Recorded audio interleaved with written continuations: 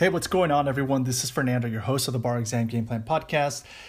So many updates, and I want to give you some more updates in case you did not already know.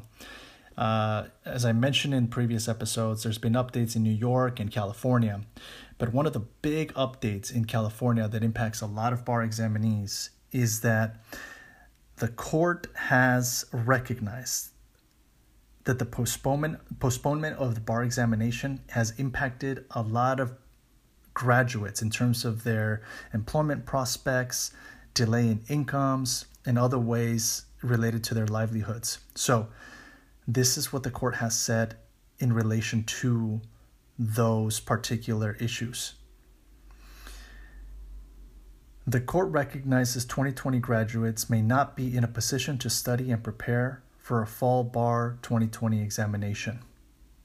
Therefore, in order to mitigate these hardships faced by graduates while fulfilling the responsibility to protect the public by ensuring that persons engaged in the practice of law are minimally competent to do so, the court directs the State Bar to implement as soon as possible a temporary supervised provisional licensure program, a limited license to practice specified areas of law under the supervision of a licensed attorney.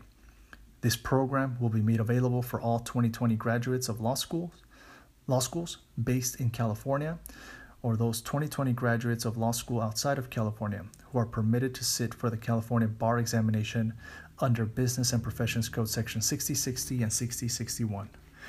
More information will be forthcoming regarding this program, and the State Bar will issue an FAQ guide concerning the details.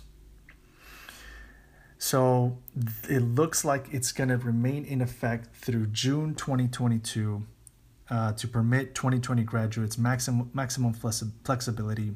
And I really do think that a lot of these updates and changes that are happening from going online to making sure that there's a lower score that adequately is in line with other states, as well as this provisional license, was a result of you speaking up and having your voice heard and making sure that you explained the particular hardships that are happening as a result of taking the bar exam during COVID, which is unprecedented.